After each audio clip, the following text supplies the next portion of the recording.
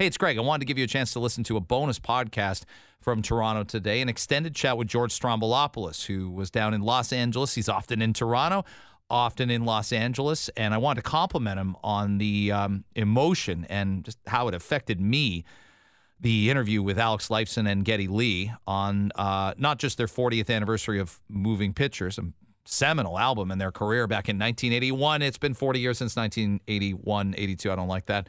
But nonetheless, the passing of Neil Peart and the passing of time and COVID and music and its impact on all of us.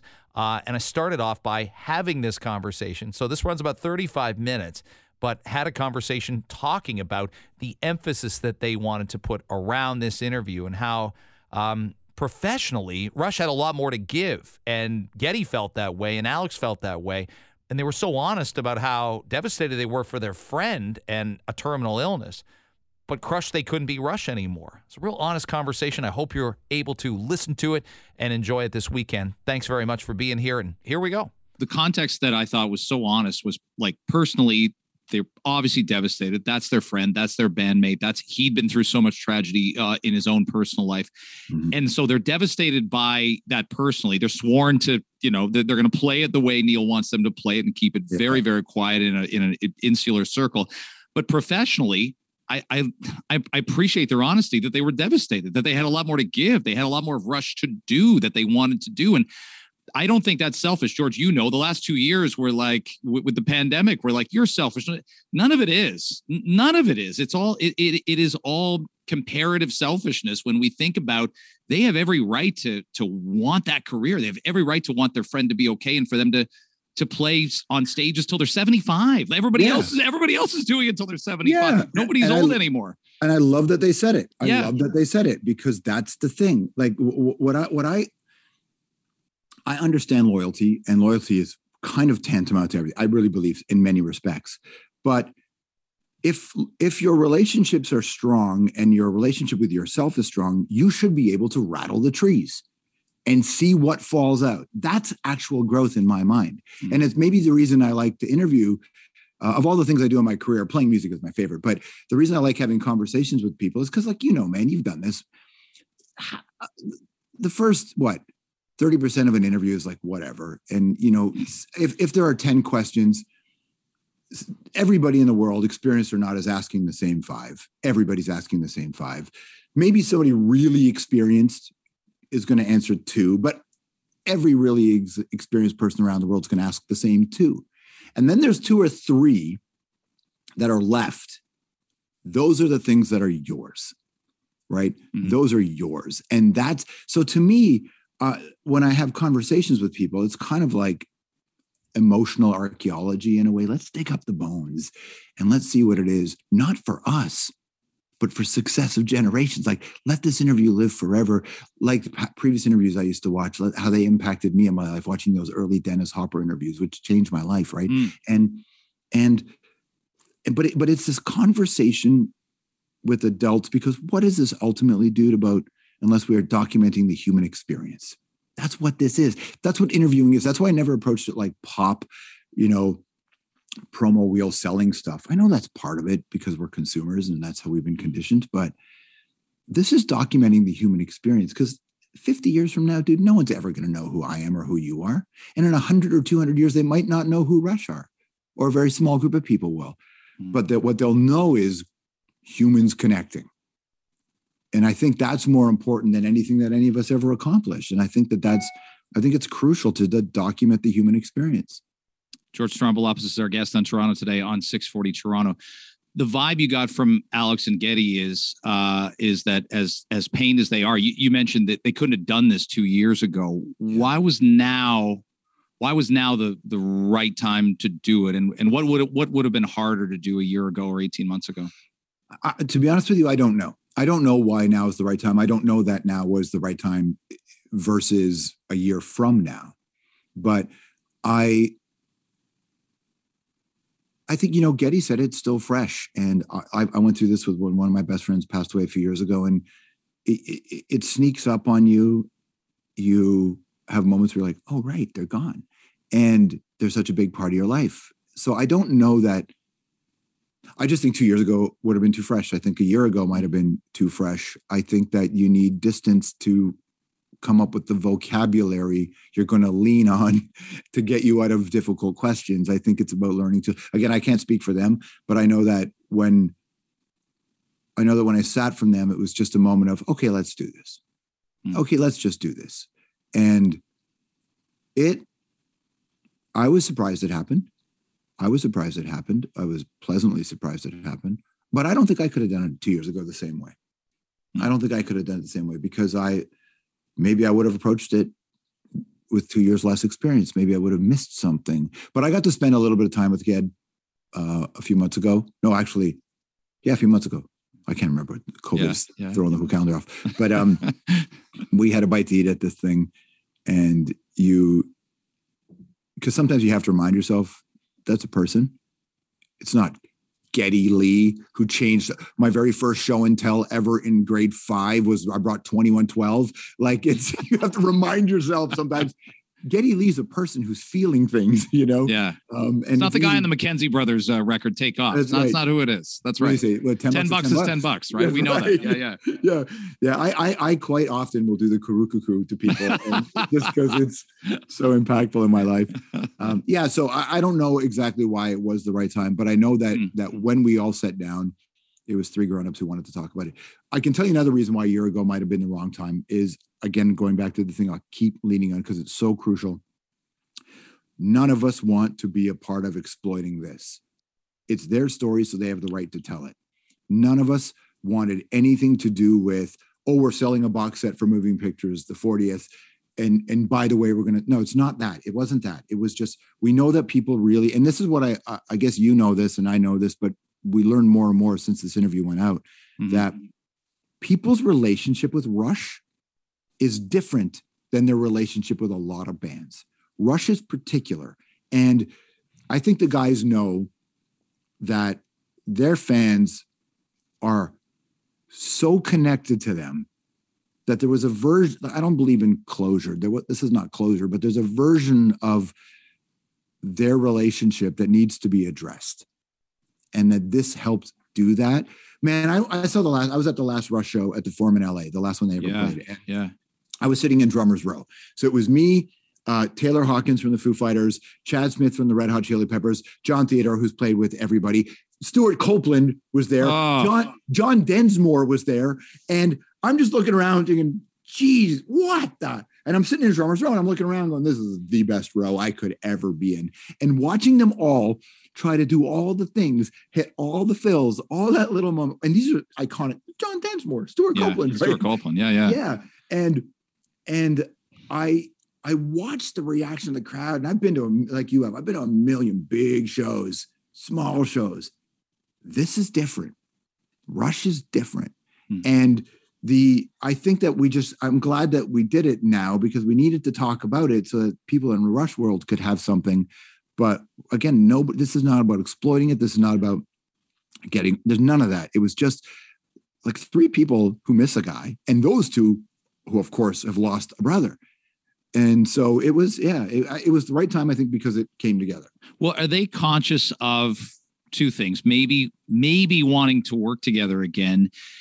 They're conscious of the Rush name, but they're also conscious they have an audience that I argue with my friend about the hip all the time. You can imagine, right? Like Gord passes away. They do that. There is again, 2016, like the year from hell. We wouldn't want to repeat that ever. And yet the hip gave us something. Like shows are shows, as you say, and you pay your ticket and you go and you have a great time. And you might be thinking about it a few days afterwards, but you know what that hip tour meant to Canadians across the country when it ends. That's Saturday night, right? Olympics are still gone, and they show it on CBC, and I was in a backyard party where there might have been 120 of us that summer, that Saturday night watching it. And I think about it and I'm like, those other 4 guys, they're robbed now through no fault of their own, through no fault of Gord's, of getting to get on stage and feel that like, this is what happens. The lights go down and this is what happens when the 4 of us are on stage. And I don't know if Geddy and Alex have sort of resolved that, but I know you got into it a little bit about what they might or might not do. Yeah, I think life sucks. Not to put too fine a point on it, I think it sucks and it was never going to be fair. And I think about Robert Plant and Jimmy and John Paul Jones when Bonham died and how Plant told me that there he was, 31, 32 years old. He's like, it's over. What do I do? He's like, should I go become a contractor? Should I become a builder? Should I dig ditches? What do I do now? And he said, I looked behind me and there were shadows taller than I needed them to be. I don't know. I don't know what those guys, how they do it. I like the fact that, because I had asked them if they played when they got together, and they said, no, we just get wasted, which made me laugh. I don't know. I don't know. And I think it's actually more, I spoke to Joan Jett yesterday. Oh, okay, great. And she played with Dave Grohl and Chris Novoselic and Pat Smear at the Hall of Fame inductions, and she sang "Smells Like Teen Spirit." She took on the Kurt Cobain vocals, right? And when I remember first hearing they were going to play, and it's Joan Jett, I thought, perfect. That's an easy one to do. That's the right person to do it. And I asked her yesterday, what did it feel like? She said, I looked around and I saw Dave on drums, Chris and Pat playing a song that was so important to them and being lost in the moment. And she said, and then she had this, Joan Jett is awesome and funny and smart and dry and stoic, but she doesn't show the big smile all the time. But this big smile shows up on her face because she said to see them in their moment. And that's the thing that I'll never understand. I feel that way. I miss Marty Streak, who I was on the Air on the Edge with. Marty passed away. I knew Martin. And yeah. And I think a lot about how awful how that feeling I had being on the air with him will never happen again. Right. That dynamic. And you can do other things, but you're just not going to have that. And I don't know what those guys do. I don't know if they do. If they do it, I don't know that they certainly don't need to do it. If they never did another thing again collectively, cool. They gave us everything already. And I like what Geddy said, that time matters. How do you spend your time? And I know that I saw Queen with, I forget who was the lead singer. Adam Lambert, maybe, or it was pre-Adam Lambert. No, it was Paul Rogers. Paul Rogers from Bad Company. Yeah. And it was cool. Yeah. And I just thought, you know what? Aces. And people loved hearing the songs. STP are going to do stuff. Alice in Chains did it post Lane Staley, and then Zeppelin didn't do it. So I saw NXS do it post. Like, imagine an NXS without Michael Hutchence. Well, I went and I had a good time. I had a fun 2 hours, right? Because the songs are amazing. And I think that the band's got to do obviously what the band wants to do, but I'm okay with either. How do you do? What was crazy to me is how many drummers even reached out to me going, hey, do you want to connect me to Rush? And I was like, are you crazy? Are you crazy? Are you crazy to think that now? Right? It's shocking to me that, this is just how they reached out to me. Only a handful did, but still. Hey, if you ever, I'm like, the guy, what? And it's not just, I'm not talking about Rush specifically, but like in other bands, if somebody passes away, somebody will say, hey, do you know the band? Do you want to connect me to them? I went, are you out of your mind? Yeah. Where is your humanity? It's one thing if the guy left, right? It's one thing if the guy wants to go do a solo tour and there's an opening, right? There's an opening. There's openings in our business, but you don't call somebody the day. No. You don't want to host Strombo the day after Strombo. You don't call Apple and go, hey, I'm available. Yeah. No one would do that. Yeah, well, in our business, buddy, somebody will for sure. No, but they will do it. Yeah, they will. Yeah. So the thing about Rush is, and this is not, it's because I don't want to speak for them at all, but I just know being around them and following their career for so long and being lucky enough to get to know them a little bit is that they're good guys. They're good guys, and they do the right thing. They do the right thing early. They do the right thing often, and whatever they do, solo, together, however. I'm here for it. Like, I'm not at all. I'm here for it. If I can just go watch birds with Geddy, I'm fine with that. I'm not much of a golfer, but I'll shoot around with Al. Yeah. That's fine. They've given us so much. This is more about you and your show because I'm fascinated by continuing to find new music. I do think people do get to our age, and I know our parents did. And they're like, what's that new? Like I mentioned Prince. I'm like, my dad would be like, what are these lyrics on the lyric DMS? Right. What's this 1999 cassette doing in the car? Your sister's in the car. So my put the Glenn Campbell, put Rhinestone Cowboy back on. So when I say when I say that, it's very like you find new acts, a new band, new stuff turns you on. And I will admit, like, it's hard. It's hard to find the hours in the day to go, I want to sit down. I want to listen to your show, which I do. I want to listen to satellite radio. I want to go all over the place and find new acts. that excite me. And I think I was doing that. Like there was that real run in 0405 with the Killers and the Bravery and Franz Ferdinand and She Wants Revenge. I loved all those. Like there was a certain genre and sound, and Block Party from the UK. Yeah. Love them. So, but then you hit a wall a little bit and you're like, I like the old stuff. And so almost every artist I see is older than me. How do you do it? How do you love all the old, you love stuff that's 50 years old and you can still find something that a debut album from 8 months ago. How do you do it? I was thinking about this the other night. Like, so last week I went to go see an opera, Fidelio, Beethoven's only opera. Last night I went to go see Gojira and the Deftones.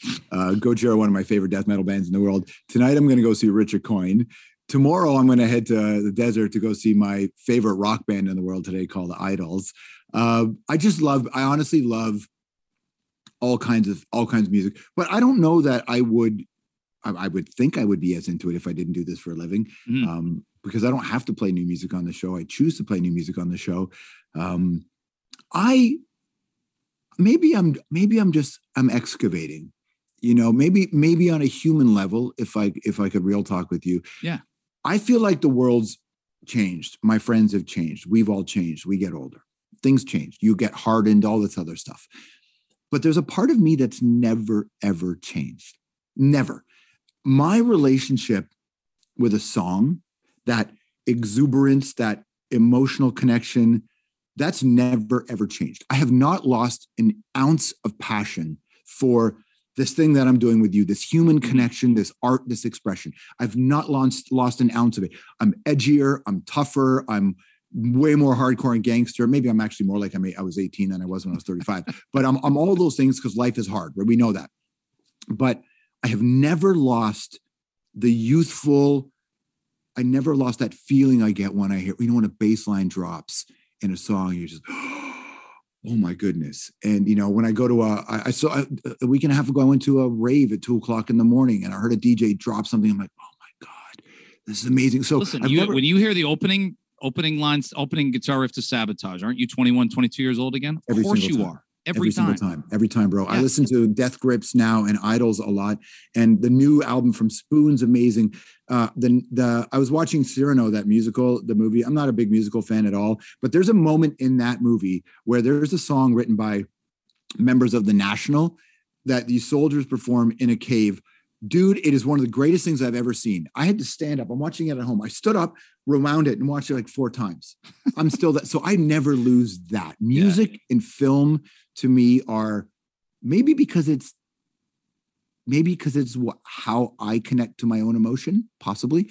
But I just love it. And I think also because, man, when I was 5 years old, I was listening to The Clash and I was listening to Led Zeppelin. And I was listening to Sly and the Family Stone because it was in my house. And I was listening to Clapton and Van Halen. And then a few years later, Public Enemy. And I was listening to the Beastie Boys. And so my whole DNA, the expression of my DNA got rewired to music. And I can't shake it. And I still listen to a lot of the old stuff more than I listen to new stuff for sure. Because honestly, a lot of the new stuff in certain genres, I think stinks. Because I think lyrically it stinks. And I think it's more, if I'm 16 years old and I heard songs that were misogynist and homophobic back then, I would have excused them because I was stupid and I didn't know better. But even if I did know better, I might have excused it because I wouldn't have understood the pain it causes. As I'm a grown ass person now, I'm like, I don't want to know. No, if you're singing about, if you're a misogynist and a homophobe and a transphobe today, I'm not really here for your journey.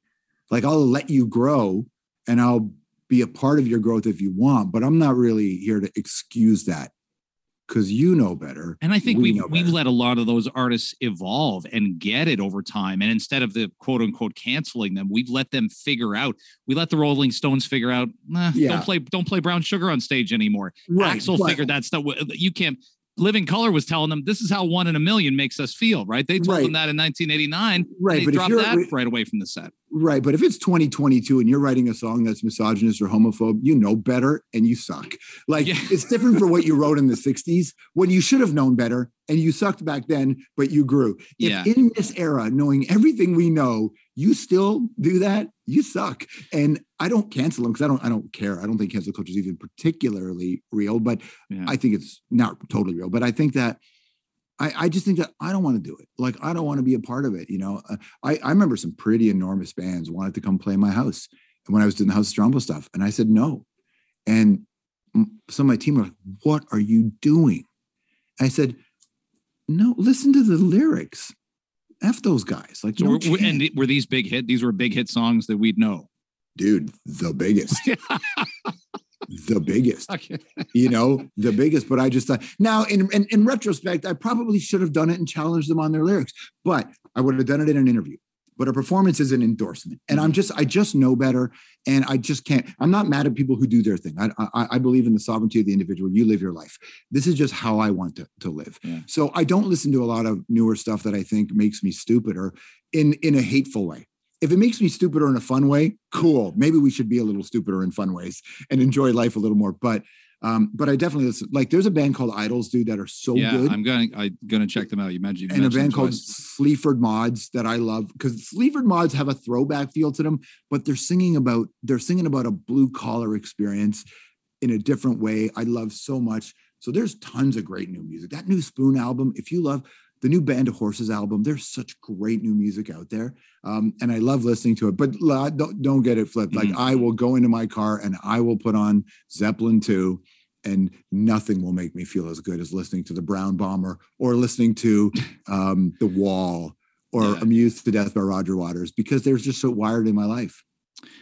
Last thing for you. I'm curious, you talk to more new artists than I sure do. And I wonder if they say, we have this perception out there that's harder, that the streaming services, right? Like, and yet nobody was exactly getting rich off record contracts. I mean, there's a reason Prince wrote what he wrote on the side of his face. There's a reason, people tried to break away from their labels, but we see everybody selling their masters now, right? To these big companies selling their entire catalog. So do you look and go, it's harder for a younger band? You would have interviewed so many young bands in the late 80s, early 90s who were starting up. A lot of, like, we had a great George 6-7 year wheelhouse of like 5440 and Grapes of Wrath and The Odds and Spirit of the West and all these bands. And we gave them video play. We gave them radio play. We'd go to The Watchmen, tons of their shows.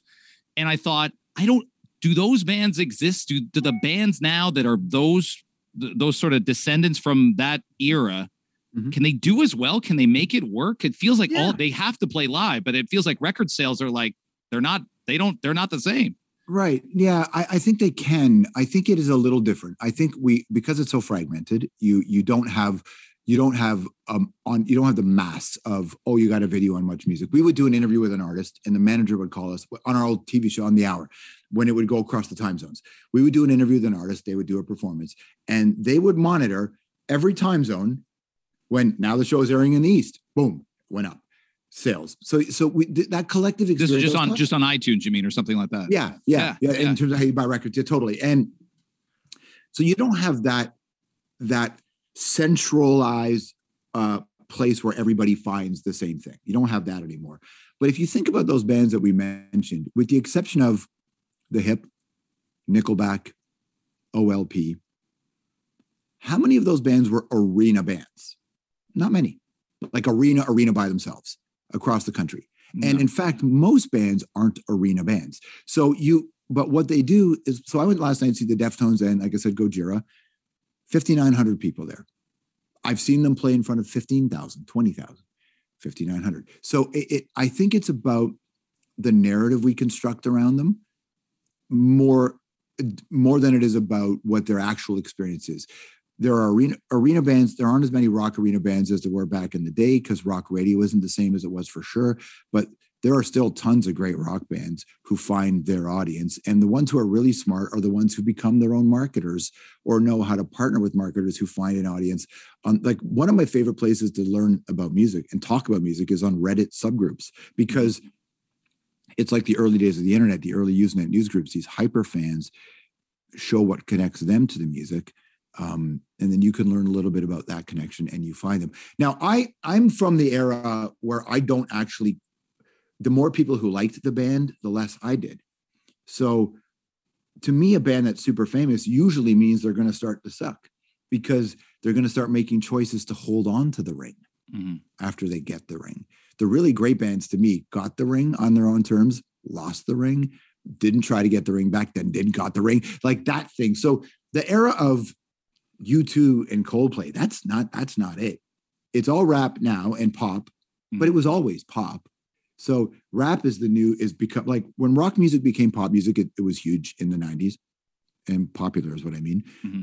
Hip hop is very poppy. It's very industry based. Perfect.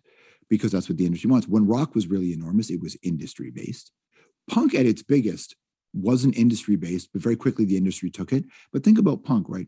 Those first two Stooges records at the beginning of the decade, and then year zero, 1977, then it's over, right? So it's not, or like that first wave. I'm talking about first waves.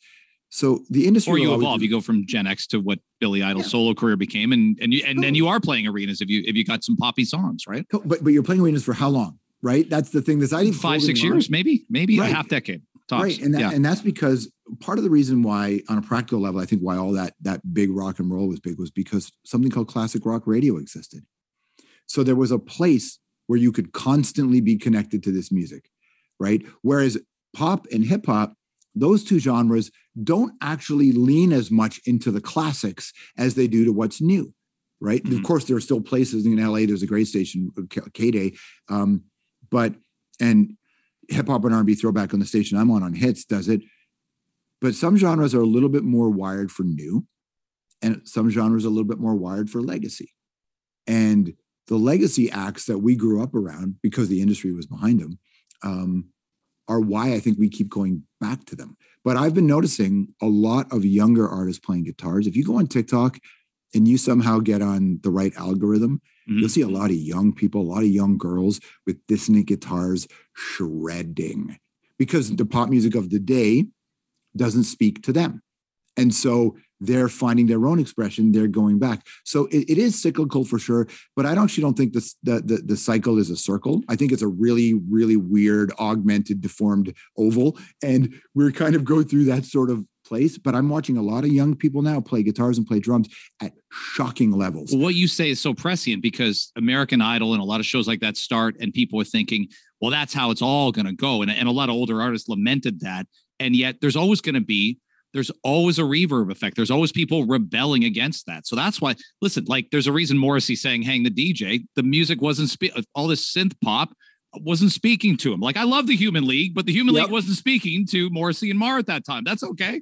Dude, I was so lucky and you two, we're in the golden age of radio and the end of radio. Like, I remember being on the radio in the late 90s into the early 2000s thinking, yo, this music's garbage. We're playing bad. We're playing bad music here. We're playing bad music here. And because you could see, because once you get closer, you could see the industry's influence on it. The record label influence, the publisher's influence, the chasing the ring. And you're like, oh, right. It isn't what I thought it was when I was a kid. Because we come from a golden era. I mean, dude, the Beatles, 63 to 70. That's it.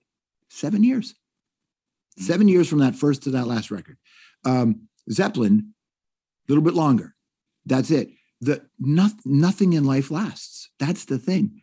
Nothing in life lasts. So once you realize that the Summer of Love was actually just a summer, and you go, okay, you watch the Summer of Soul as well. You're like, that was one summer.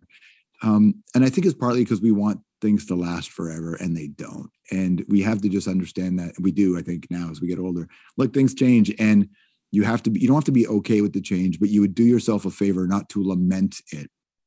It makes me relieved to talk to you, because you and I have had long careers, but it makes me think about you too. Like, it's a sustained career, but ask a U2 fan, like, what do you not like about them? And they've got a long list. They're like, I didn't like this album. I didn't like this entire 6 years. Then they bounced back. Then they made All That You Can't Leave Behind. Like, it wasn't always 1987's Joshua Tree. And I went to see that reunion tour, and it was like, oh my God. I went to see it twice in Toronto and Buffalo. I loved it so much. It was amazing. People forget, dude, that David Bowie got ripped. David Bowie made some bad records. And I actually talked to Bowie about that.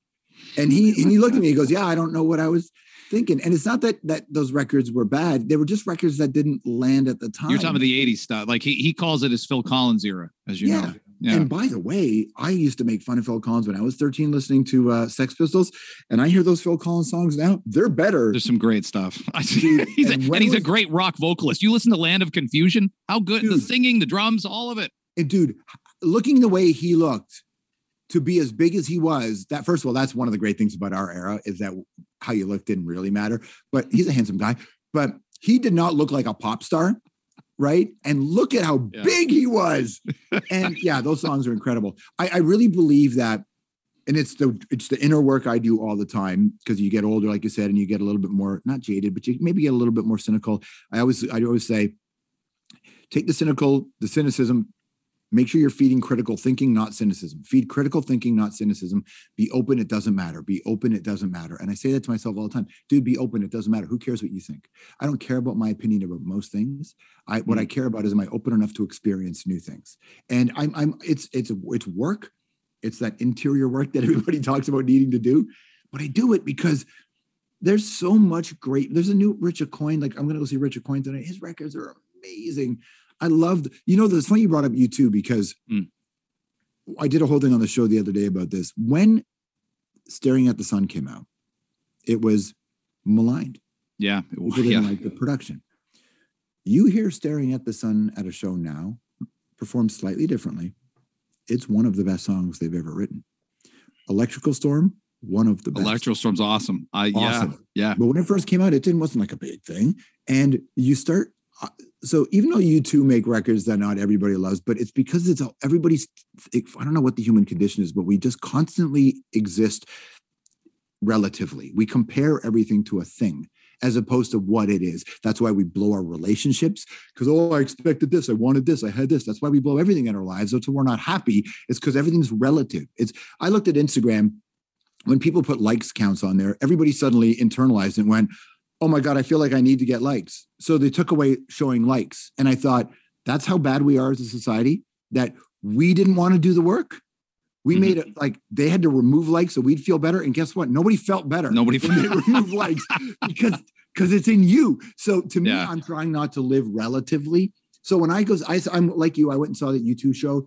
Dude, I cried in the first song.